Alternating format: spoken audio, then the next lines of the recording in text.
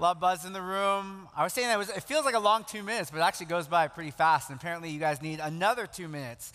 Well, it's great to be with you guys. If I haven't gotten a chance to meet you, my name is Steve, and we are in a series where we are looking at first things, and we're really exploring what is essential to the health of our spiritual lives. And in the first week, we explored this idea that faith is something that we cling to through the ups and downs of life, rather than letting our life kind of take our faith on sort of this roller coaster where things are up and down. And then last week, Pastor Dale talked us through this idea of discipleship, and that following Jesus actually requires dying to ourselves.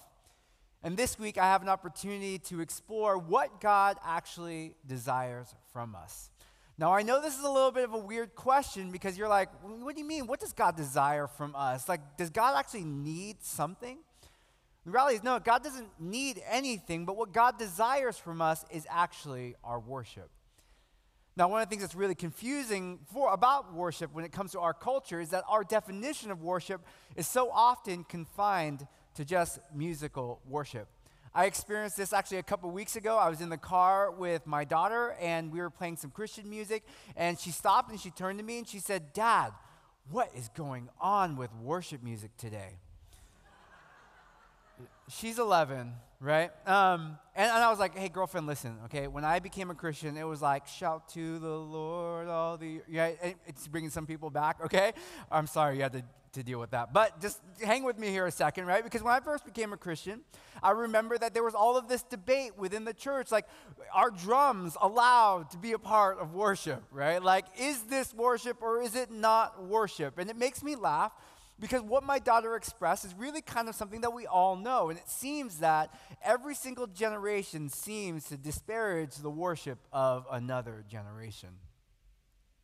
Now, we had this really great conversation about distinguishing our preferences from true worship. But it really calls this idea to us for us to come back and to recognize and to reflect on what God actually desires from us when it comes to worship. Does God actually need us to sing songs to him because he's in need of a bunch of adoring fans, right? Is God like another social media influencer and he needs another like and another subscribe? The reality is no. Scripture tells us in Isaiah 6 that literally God is surrounded by an entire host of angels who cry out, "Holy, holy, holy is the Lord God Almighty. The whole earth is full of his glory." And at their voice, the very foundations and the doors and the threshold of the temple are shaking.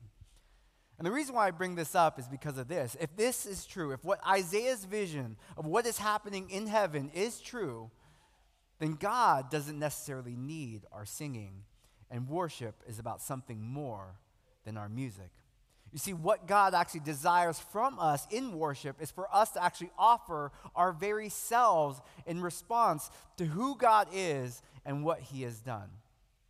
In fact, the word for worship actually comes from this old English word that means worthship. And so when we are actually worshiping God, what we are doing is that we are ascribing ultimate worth to God. That God is worth giving all of ourselves to because he's good, because he's holy.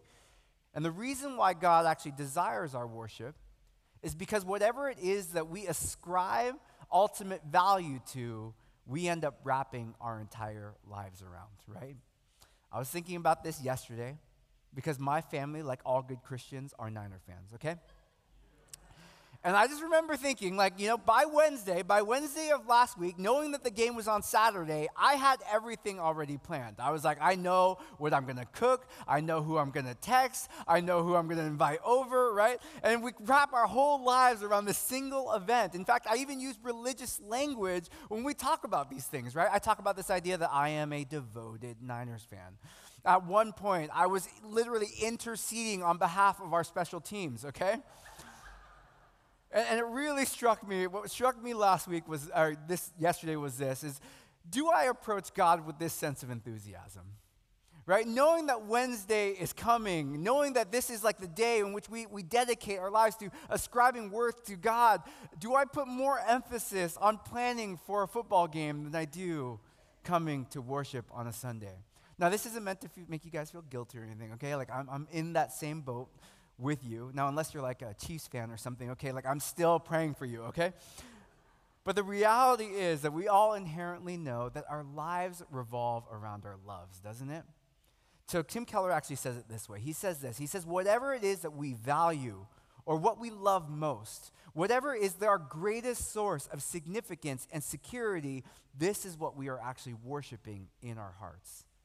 You see, the reason why God desires our worship is because what we worship, we wrap our entire lives around.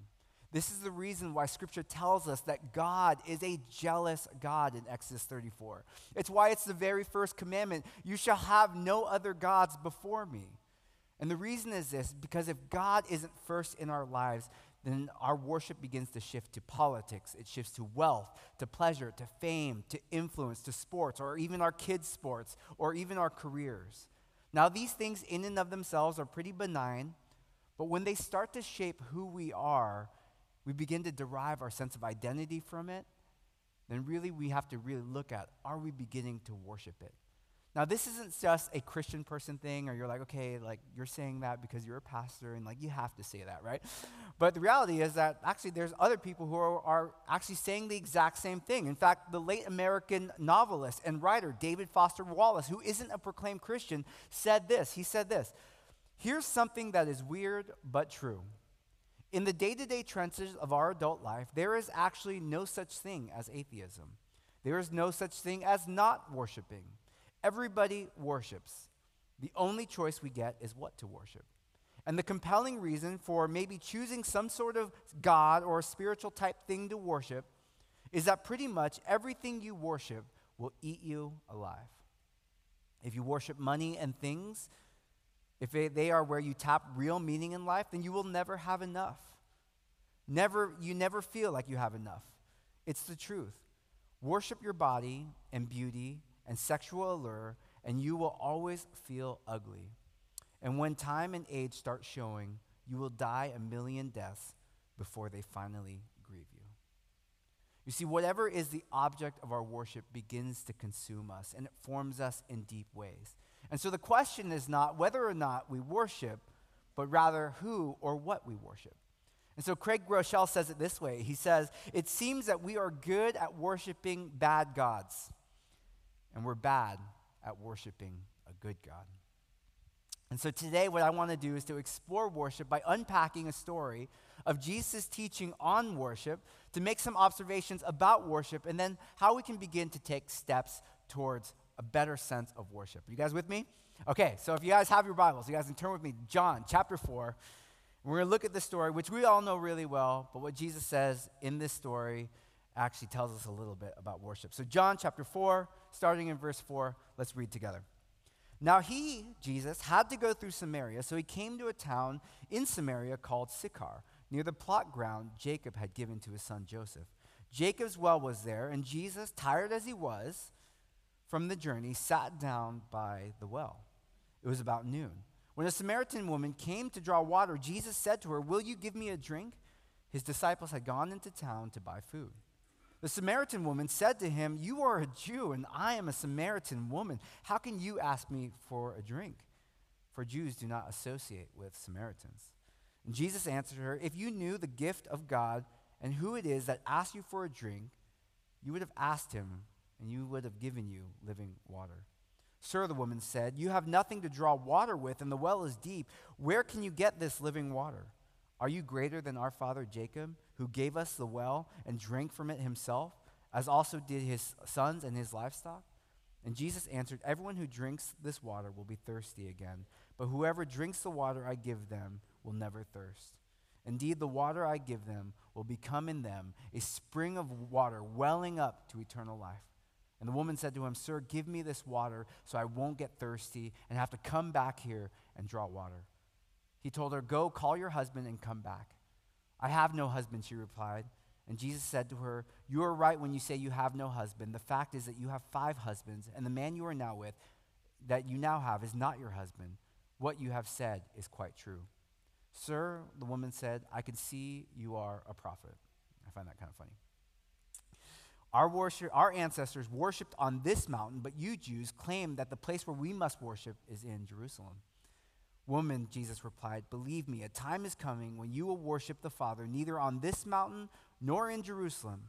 You Samaritans worship what you do not know. We worship what we do know, for salvation is from the Jews." That's where it started. "Yet a time is coming, and now has come, when true worshipers will worship the Father in spirit and in truth. For they are the kind of worshipers that the Father seeks. God is spirit, and his worshipers must worship in the spirit and in truth." Now, the focus of this passage is usually on this interaction between Jesus and the woman, but there's something that happens in this conversation that actually reveals something really important about Jesus' relationship with worship and his teaching on worship. You see, in this conversation, Jesus is actually breaking down all of the religious red tape that is associated with worship around the question of who can worship and where do we worship and how do we worship. And so the first thing that he really goes after is who can worship. You see, in the Old Testament, people worshiped all kinds of gods, but if you wanted to worship Yahweh, the God of the Old Testament, then it was necessary to go through God's chosen people, Israel, in some very specific ways. But here in John chapter 4, Jesus begins to change all of that, and so we need to look at verse 4. The first thing that we see is that Jesus had to go to Samaria. Now, everyone say, had to. Had to, okay? Now, in Greek, it's this word, hide, and it conveys this idea of someone who is going out on a mission. They are actually compelled to go out with a distinct purpose. I have a friend who's with the San Jose Fire Department, and I asked him, I'm like, "Hey, how do you get up in the middle of the night and go into dangerous situations?" And he said to me, "Sometimes you just have to go because you know that someone's life is at stake." And so this word that we see here, hide, that Jesus had to go, conveys this same idea, that Jesus had to go to Samaria because lives were at stake. But the problem was that in the first century, Jews and Samaritans were bitter rivals. There was a 700-year rivalry. They were traitors. They were half-breeds. In fact, we have this parable called the Good Samaritan. Have you guys heard the Good Samaritan? Well, the title of that story, the Good Samaritan, would have been an oxymoron because to an ancient Jew, there was no such thing as a good Samaritan. You see, after 700 years of rivalry, this divide got wide and it got worse and it got bitter. And so the Samaritans began to establish their own scripture. They established a temple on Mount Gerizim. They established their own worship style. They even had separate messianic prophets. For the Samaritans, it was Moses. For the Jews, it was Elijah. And so the whole point is this, is that for a Jew and a Samaritan, worship was divided ethnically, denominationally, nationally, and even liturgically. And so this woman says to Jesus in verse 19, he says, our ancestors worshipped on this mountain, but you Jews claim that you must worship only in Jerusalem. Essentially, she's calling out that there's all of this debate about how to worship and where to worship and who God is actually for. But Jesus begins to cut through that red tape, breaking down who can worship, who is accessible to God, where to worship, and how to worship in verses 21 to 24. Jesus says a time has come, which means he's like, it's right now. Right now, right in front of you, a time has come where no longer do you have to say, I need to go to this mountain or that mountain in order to worship God. That worship is no longer based on a people, a place, a style, a genre, or a preference, but that true worshipers will worship the Father in spirit and in truth. So what does the spirit and truth actually look like? So I'm just going to call out just a few observations that we kind of see throughout the story of Scripture here. The first thing that we see is that true worship is available for everyone in Jesus. Jesus is saying, hey, you don't have to go anywhere anymore in order to worship. All of worship can now be found in and through me. Now, this is a key point that we really have to understand because through the life and the death and the resurrection of Jesus, Jesus dissolves all of the confines of who can and can't be accessed by God. You see, the whole story that we have throughout the entire New Testament is the fact that we now, all of us, have access to God in and through Jesus. It's why Galatians 3 says that in Christ there is no longer Jew or Gentile, slave or free, male or female. All are one in Christ Jesus. And what was first promised to the Jews is actually now includes every single one of us. Jesus is actually introducing a new reality that no singular culture, genre, or denomination can have a monopoly on worship. And the reason why I find this really interesting is because one of the most discouraging trends that I see on my little feed when I go through YouTube is I see that there's all these clickbaity YouTube titles about one person trying to discourage or disqualify another church's worship. And it reminds me of this experience I had in college with a friend of mine where we would go and we would experience all of these different chapels, and he went to one chapel and he came back and he was like, you know what, that wasn't worship. I remember going back and asking him, like, well, why wasn't it worship? And when I kept pressing, couldn't get quite a good answer. But ultimately what it came down to was it wasn't my preference. See, the reason why we worship and what makes worship good, it goes beyond whether or not you like a song. We worship because God is good. In fact, all good worship takes our focus off of us and puts it back on God. Worship is good because we know that God is good. And the question is, in our worship, are we proclaiming his worth? Romans 14, actually, Paul says this and he cautions us. He says this, you then, why do you judge your brother or sister, or why do you treat them with contempt? For we will all stand before God's judgment seat. It is written, as surely as I live, says the Lord, every knee will bow before me, every tongue will acknowledge God. So then, each of us will give an account of ourselves to God. Therefore, let us stop passing judgment on one another. Instead, make up your mind not to put any stumbling block or obstacle in the way of a brother or sister. Now, in my Bible, I circled and I underlined this idea of making up your mind because what it is a predisposition of grace. It's coming in, pre-deciding that you are going to be gracious regardless of your preference or your style because you know that God is actually worthy. You see, there is actually great power when we decide beforehand that we are not going to let one song, one style, one song arrangement, one preacher derail your devotion to God. And what Jesus is actually saying to the Samaritan woman is that in and through him, there is no longer going to be a Samaritan style of worship, a Jewish style of worship, but our true worship will be centered on one thing, and that is Jesus. See, Revelation 7:9 says this.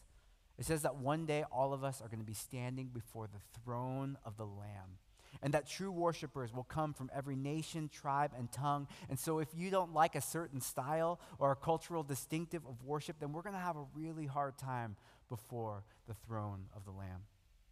The second thing that we need to realize is that worship, while it includes music, is not just about music. Jesus says that true worshipers will involve our entire being.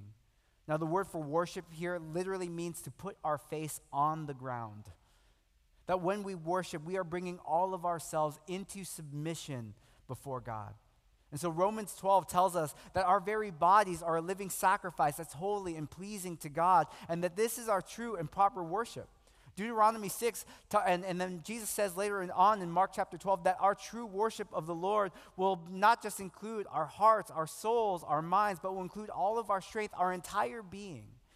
So how do we worship God with that sense of our entire being? And the best way that I can really explain that is actually through a concept and a drawing that's done by Steve Carter. And it's this concept of our being that I found really helpful.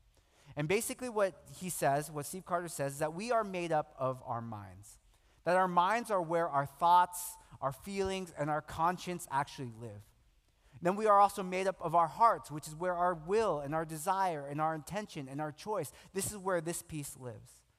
And the other aspect of ourselves is our bodies. This is our face, our actions, our body language. This is what we do. And our soul is actually the core intersection that brings all of our being into one space. You see, when we truly worship God, it brings all of these different aspects into alignment, and the soul is the very center of that piece. It brings all of these different aspects of who we are into worship. You see, we all have a default mode for worship, but sometimes we turn it into dogma. You see, the reality is that for some of us, we might say, hey, well, true worship is just our practices of justice. How are we serving one another? And sometimes we might hear people say, you know what? Worship is all about our expression and our emotion and just setting ourselves free in music. Or true worship is an intellectual exercise that you're supposed to dive in to what Scripture is saying. And what worship is saying, what true worship actually is all of this together. That we worship God both in spirit and in truth, that from the soul, we bring all of these different aspects into alignment with God. See, my wife and I were at Hume. We used to lead trips here from Hume when we were youth pastors, and there was a girl that was in Kate's cabin. And after worship, she was from the Midwest, and when you come to Hume, if you've ever been at Hume, it is like alive and like crazy inside that room when there's worship. And this girl didn't come from that kind of background. She came to my wife, and she was really upset. And she was upset because she felt like she couldn't truly worship God because she came from a place where she's like, I'm not that expressive. And Kate had this conversation with her, and she said, you know what? Like, anyone can be emotive in singing. This is what we get from concerts, right?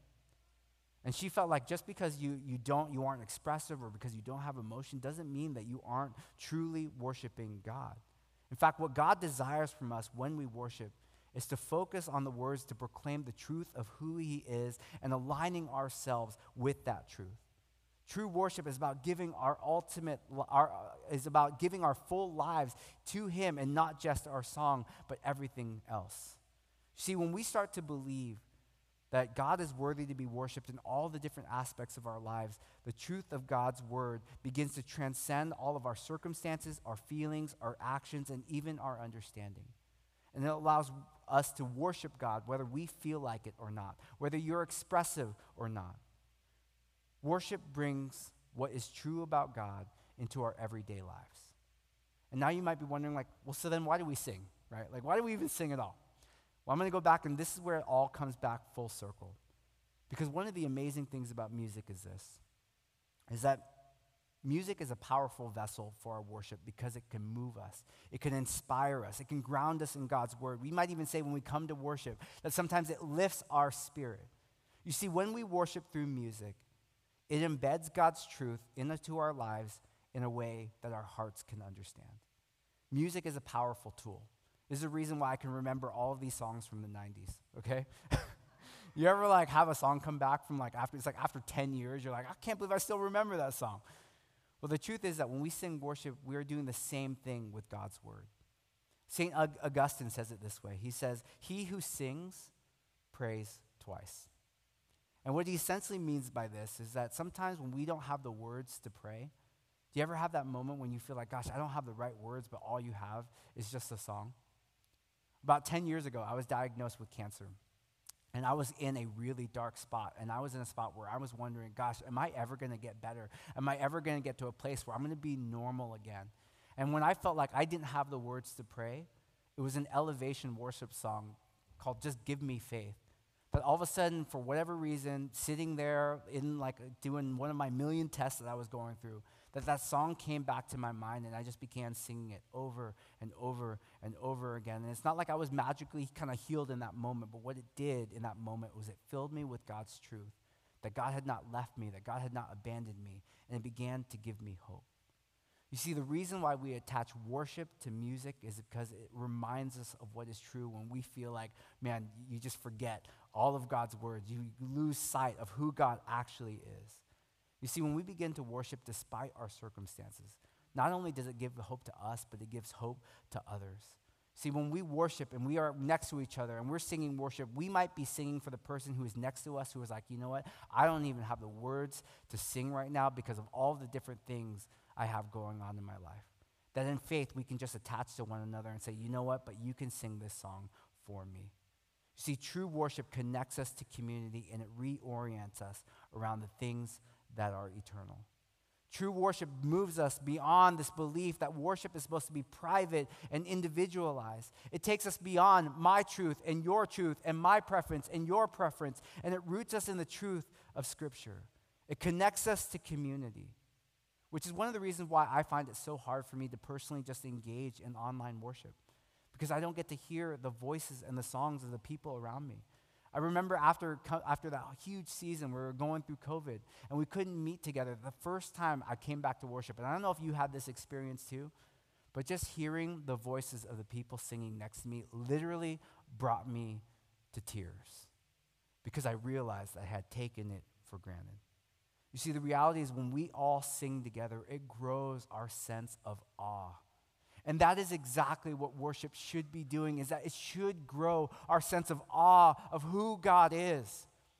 And the reason why it's so difficult to remember how amazing and how awesome God is because I use the word awesome all the time, okay? Like, these tacos are awesome, all right? That pizza is awesome. My wife says that I live in hyperbole, and I've just embraced that about my life. She's like, Steve, if you were an emoji, you would be the 100% emoji. And I would say, you're absolutely right.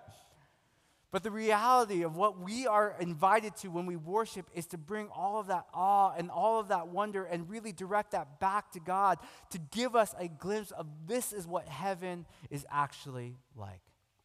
And so as we begin to kind of bring this service back into a close, I was like, you know what you need to hear? Not me talking. But what I wanted to do really was to give you a glimpse of what heaven is actually going to be like, to imagine this vision that we're going to have for all of eternity together.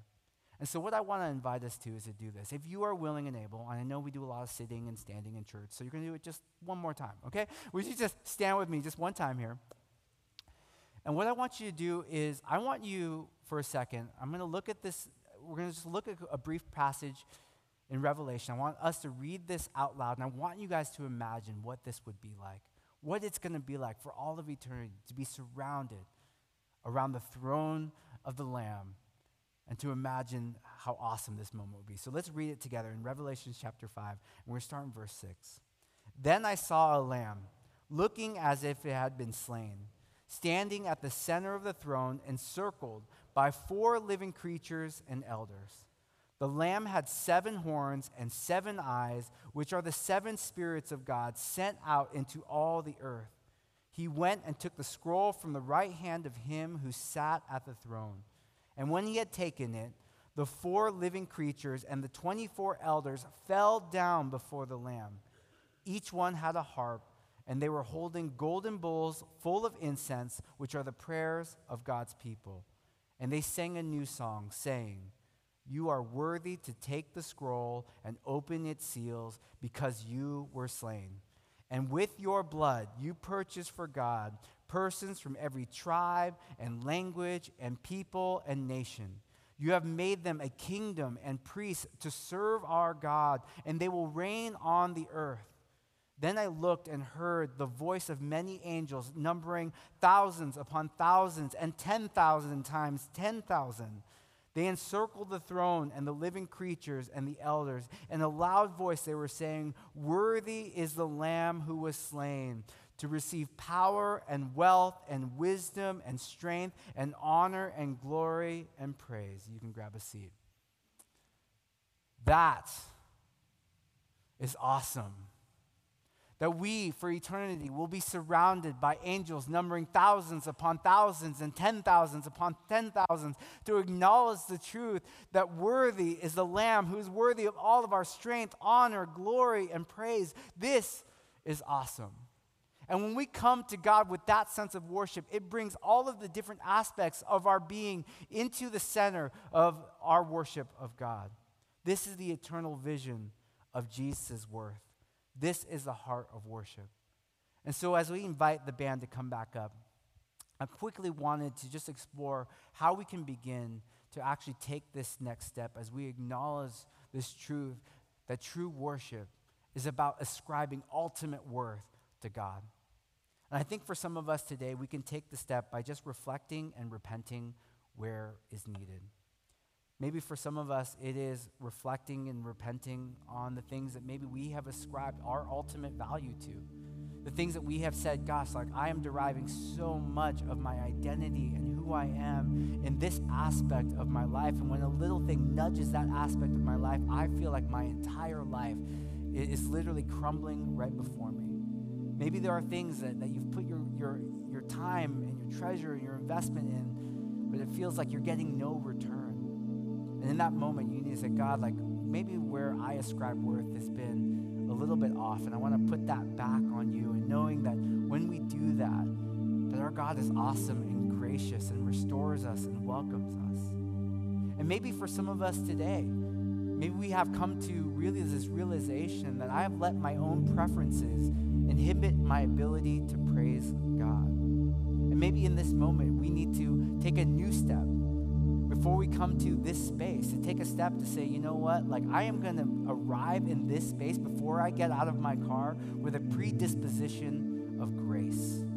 That whatever is actually going to happen in the service, I'm just going to ascribe and say, you are worthy of my praise, God. That you are ultimate in my life. And regardless of the preacher or the song, you are worth lifting up. I remember being in Guatemala. In Guatemala, you get a chance to experience worship, and it is loud, okay? Like everything is like turned to 11, okay? And there's like so much distortion because it's so loud. But in this moment, as I'm like listening to everyone sing and cry, I was just moved to tears because to the Guatemalan church there, they were like, God is worthy of giving everything. And if this little knob could turn to 12, it would, because God is worth giving everything. And so maybe for some of you today, it is simply just an expansion of your worship engagement. In Hebrew, there's so many different forms, like 9 different forms of worship, and they're not all the same. Sometimes it's lifting hands, sometimes it's praise, sometimes it's blessing, sometimes it's literally putting our face on the ground, kneeling, sometimes it's with an instrument. All of this is to say that there is no one form to worship the Lord. But maybe today, we could take a step towards greater engagement. Maybe for some of us, it's taking one hand off the coffee cup, right? And like lifting it up in surrender, right? And say, okay, God, like I'm in my safe little space, but maybe you're inviting me to more. Or maybe for where you're at right now, that you're like, okay, God, like, you know, when it comes to worship, I'm thinking about so many of these other things, but what I need to look at is the truth of your words that I see on the screen. Or maybe for some of you, it's realizing that your voice, whether it's good or bad, like mine, it's just bad, okay? But sometimes we have to sing for the person who is next to us and to recognize that in this moment, we're carrying each other as a community. And maybe for the last thing that we can do is this, and this would be my ultimate prayer for you, and that is that you would extend your worship beyond an event. That you don't just float from Sunday to Sunday, but you would start to look at the entirety of your life, where you live, where you work, where you play, where you work out, before you get out of the car, to take a moment to just reflect on the awesomeness of God and to let your work, whatever it is that you're doing, be an extension of your worship